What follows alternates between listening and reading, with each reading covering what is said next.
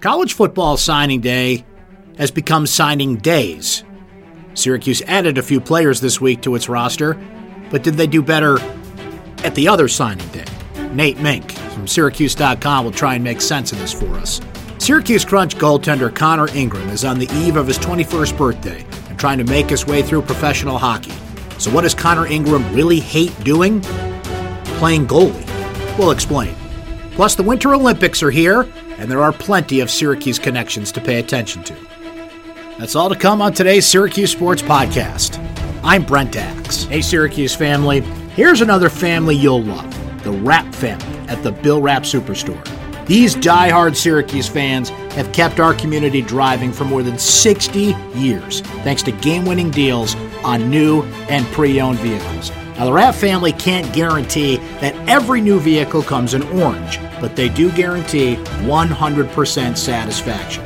Bleed orange, save green at the Bill Rapp Superstore, where you always get a great deal, and it's always the smart choice. Shop online at BillRapp.com.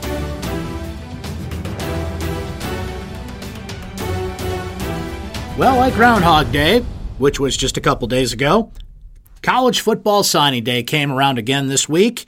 Wait a minute. Didn't we just have one of these? Nate Mink, Syracuse.com football reporter, please explain. Sure. Well, for the first time this year, the NCAA implemented an early signing period, and that coincided with the junior college signing period, and it meant that high school seniors can now sign binding letters of intent during a 3-day window that this past year was held December 20th to 22nd, so right before Christmas. And what we saw was across the country, the majority of prospects ended up inking their letters of intent that year.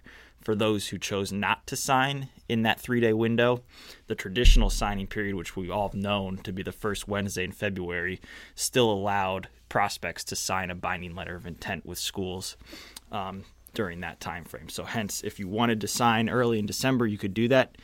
If you wanted to wait until February, either because you wanted to feel out more offers from other schools, or maybe you needed a little bit more time to get your academics in order, there's that current signing period now that just opened up today that allowed prospects to ink their college destinations. Do you think the February signing day is on its last legs here?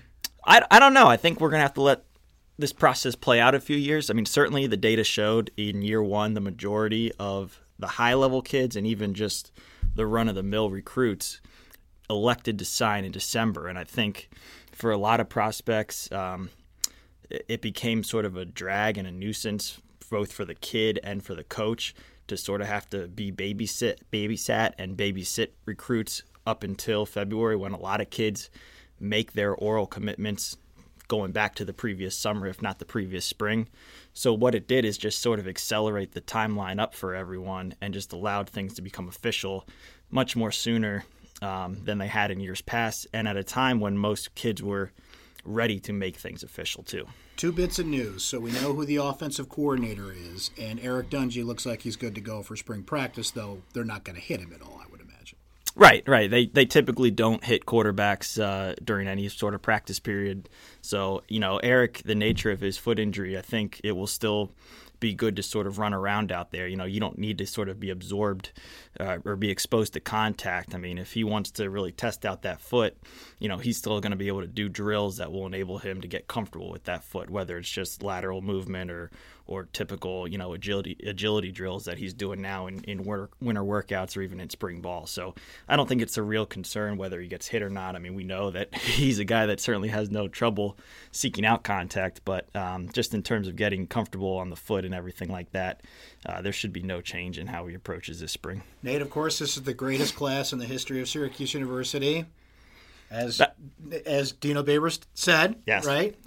What do you think of this class? What are the standouts for you? Well, I mean, as recruiting has gotten more and more into the public conscience here, it's one of their highest ranked classes in the last decade. I think it's on pace to be the highest ranked class since 2008. Now, obviously, depending on how the final numbers shake out by the end of the day, we'll see if that holds true. But certainly there's been an uptick in the evaluations that this staff has been able to put on the table than some previous years. So that's encouraging news.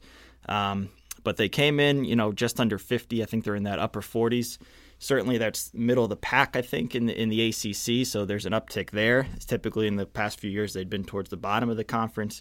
But it's still, it's an ultra-competitive sport, and there's a huge gap and canyon between the top half of the ACC and where Syracuse sits right now. So by no means have they accomplished anything, to the extent that they want to accomplishment. There's still a lot of room to improve. But from where this program has been sitting at, for the better part of the last couple of decades, certainly it's encouraging to see where they finished this year. What did Syracuse head coach Dino Babers think of his second recruiting class of 2018? I think it feels a little bit different. It's the first time around for everybody. We're having 2 signing days.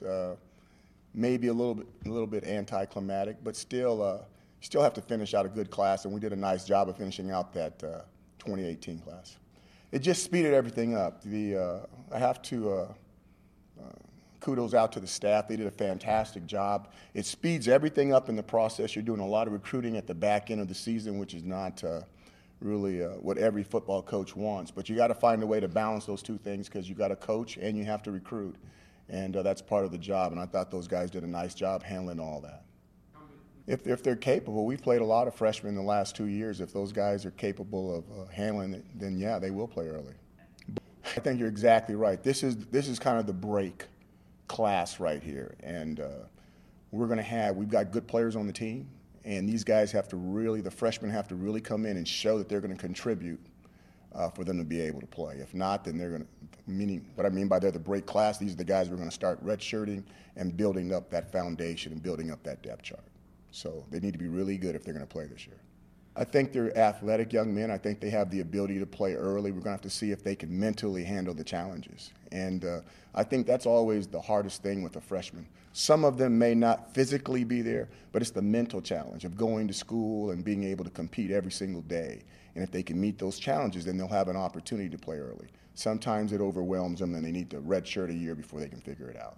Oh, one last thought from the head coach. You guys be careful in that snow now. Now, this is the very first day that it looked, this is the snow that everybody was talking about when I got here. I haven't seen this before. It's outstanding. You guys have a good day. Babers better hope that this is Syracuse's most talented class ever. He's coming off consecutive 4-8 seasons, and while he has put energy into the program, and that win over Clemson is still a sweet memory for Syracuse football fans, there's also this sobering thought. As Nate Mink wrote about this week on Syracuse.com, no Syracuse player will be at the NFL Combine in Indianapolis. That's the first time since 1986 that Syracuse will not have a player represented. That's not to say that Steve Ishmael is not an NFL player. He is, and I think he gets drafted coming up. I think his workouts will show he deserves to be in the National Football League. That's still a pretty telling stat, though. There's also this thought. Recent reporting from Chris Carlson on Syracuse.com showed that Syracuse football is 50th in the country spending on football. While the resources have picked up, the ACC money helps. Syracuse's wins over Clemson and Virginia Tech, and Dino Babers' presence on the MegaCast on ESPN's college football championship coverage certainly isn't hurting the program. But it all comes down to recruiting, and it all comes down to talent, and that's got to equal wins. And with the news that Eric Dungey's back on the field and spring practice will be upon us before we know it, and that's a pleasant thought, given the 8 inches of snow outside my window right now, 2018 is a big year for Syracuse football. And that process, as we saw with signing day, is already well underway. Dino, thanks for that warning on the snow. Somebody who's also getting used to those harsh Syracuse winters is Syracuse Crunch goalie Connor Ingram. So what does Connor Ingram hate doing?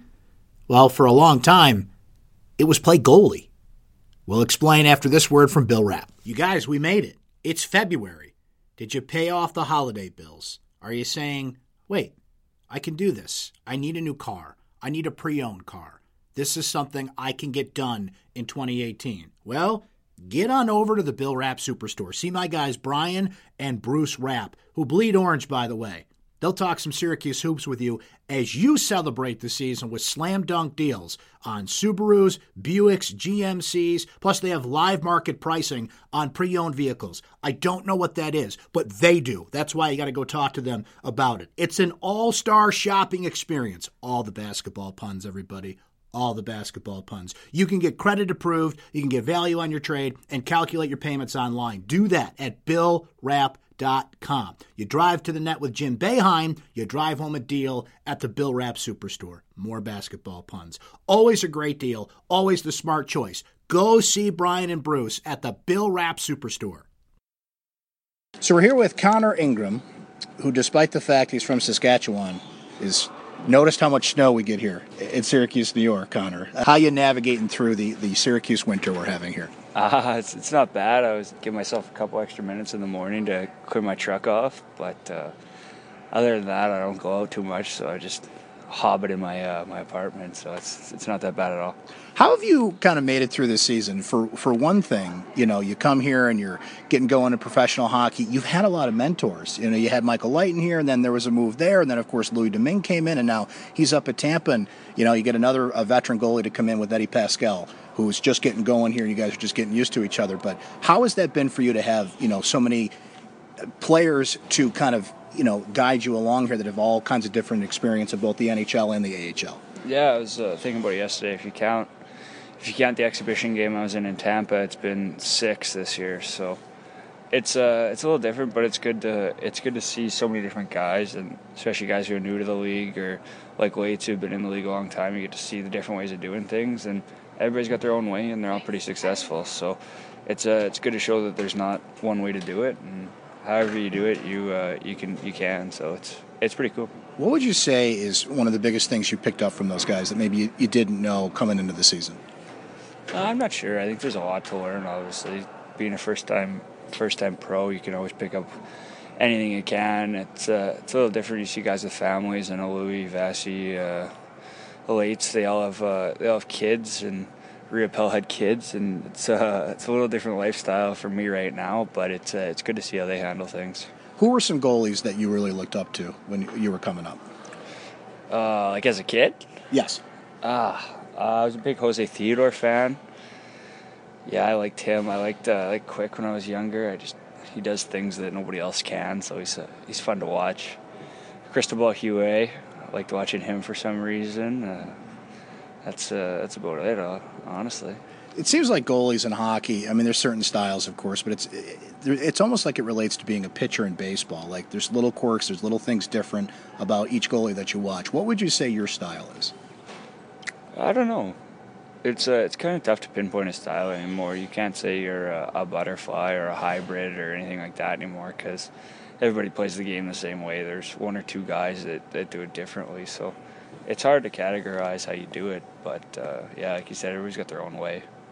Connor, so before you settled on being a goalie, I was reading that you played a number of different sports in high school, and the one that grabbed me is curling, because the Winter Olympics is starting. I love curling. I actually was a member of a curling club for a year. I had a ball doing it, and it just seemed like it's that sport that when the Winter Olympics comes around, everybody just gravitates to that sport. You still a big curling guy? You still follow it? You looking forward to the Olympics? I'm looking forward to the Olympics. I don't follow it much anymore. It's a lot bigger in Canada than it is in the States, for sure. We got the Brier and the Scotties and things like that. So it's a fun thing to play, and I miss playing it. It's tough to find. I know it's one of those things you got to almost look for to find one that'll take you. But no, it's exciting. It's a pretty easy game to figure out. Olympic hockey is going to be really interesting this year because the NHL is not participating. So do you think it's going to be a more wide open field? Like how do you see that going? You looking forward to watching that? Yeah, I'm looking forward to it. Yeah, I would say the NHL is not in it, but you take a look at that roster, and I think there's one guy that, at least for Canada, that hasn't played in the NHL. So it's going to be competitive hockey. I know Russia will be fun to watch. They put that league together for the Olympics in Sochi, and I think if it didn't work then, it's definitely working now for them. They got a lot of nationals over there that play at home, so they'll be fun to watch. How would you assess where you're at as a player right now? It's a long season, it's a grind, you're getting a lot of time, you're getting a lot of work, a lot of mentoring, as we mentioned here, but where would you assess your game right now? I don't know. It's tough to always kind of look back and assess. yourself. But I think we're going in the right direction. It's been an uphill battle for sure, and everybody knew that's the way it was going to be. So I think we're doing the right things now, and just give it some time, and we'll continue to get better. It's interesting when you look at this roster, Connor. You're one of 5 guys that are, about 20 years old or younger. So that's a young team. And it's kind of the general theme. There's a good mix of veterans and young players, not only here, but in the whole organization. So how does that work, though, with so many younger guys on this team? Like, how do the music choices go in the dressing room? Like, do you older guys kind of breaking your chops a little bit? How does that go? Well, Wally controls the music no matter what. Who does? Wally does. Nobody gets a say in that. Nobody else gets a say? No. Yeah, he controls that. And then what's he listening to in there? Anything you want, usually. He'll give you whatever you want. It's exciting. He'll hit you with what you're not expecting. But yeah, like you said, I think there's 8 or 9 of us that are 20, and it seems like you're either 20 years old trying to figure out how to cook KD, or you got a couple kids at home on this team. So it's a big gap, but I think they show us the way, and we keep them youthful. So it's exciting. It's definitely a little bit of a different room than normal, but it's a lot of fun. So there's a lot of 21 birthdays coming up here. Yours is coming up March 31st, by the way. Yeah. Big plans for that, or? Stevie's was the other day. Joseph's tomorrow.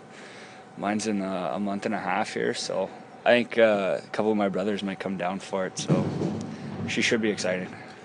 So you grew up in Saskatchewan, right? Yep. Tell me what the big thing to do in Imperial, Saskatchewan is.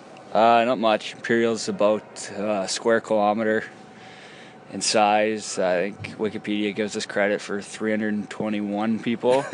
Wow. K-12 school with 81 when I graduated. There's 6 in my graduating class. Wow.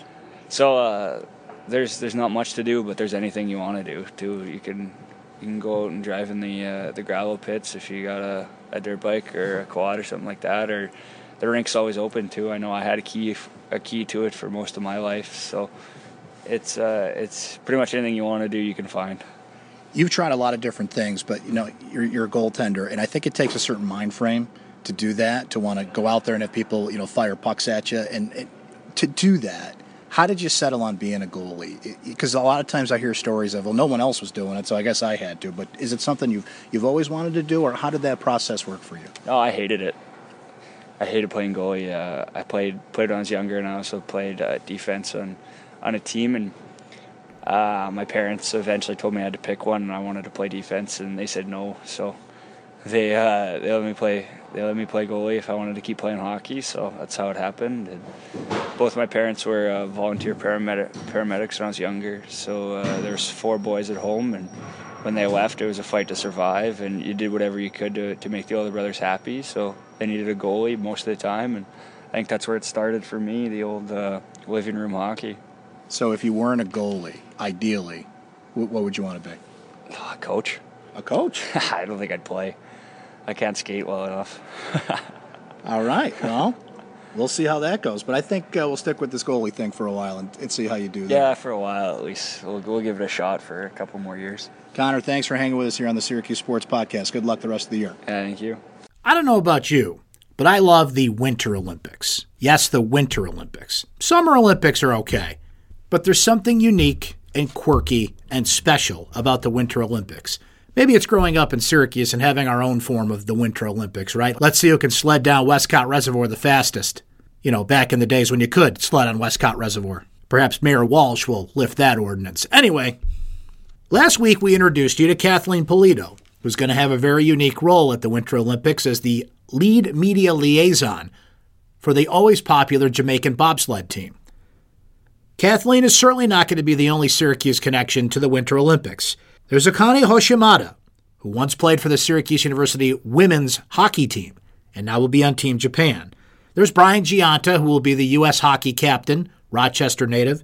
Aaron Hamlin, of course, from Remsen, who will be going for the gold in the luge. Jordan Greenway from Canton, who's on the U.S. men's hockey team, the first hockey team in a number of years from any country that's not a National Hockey League player. While the focus on the Olympics will be on the athletes trying to go for the gold, maybe the biggest Syracuse connection will come from those broadcasters that take you from sport to sport. Syracuse University graduate and former WTVH5 sports anchor Mike Tirico takes over this year as the primetime host of the Olympics, taking the torch, quite literally, from fellow SU alum Bob Costas. As Tirico joked this week in the Detroit News, quote, "The funny thing is, the job required someone born in the New York area who's under 5'8" and went to Syracuse. I fit the bill. I'm all three of those, along with Bob." That's a good line from Mike, who has done some of the top things in the world of sports, but recently, after 25 years, moved from ESPN to NBC to take on the two biggest things, the Olympics and the Super Bowl. Now, Mike missed the Super Bowl last week because he was in South Korea preparing for these games, but he'll be a part of NBC's Super Bowl coverage the next time it comes around. So while patriotism will warm your heart and will cheer for all those athletes going for the gold over the next 2 weeks, a big source of Olympic pride can be had just by flipping on NBC's broadcast. Because there's a Syracuse grad leading the way, just the way it should be. While Tirico may be the star of NBC's Olympic coverage, don't count out this Syracuse grad, who's a rising star at NBC Sports, Liam McHugh. Liam will host primetime and late nights on NBCSN and will anchor Olympic Ice, a new daily figure skating preview show on NBC.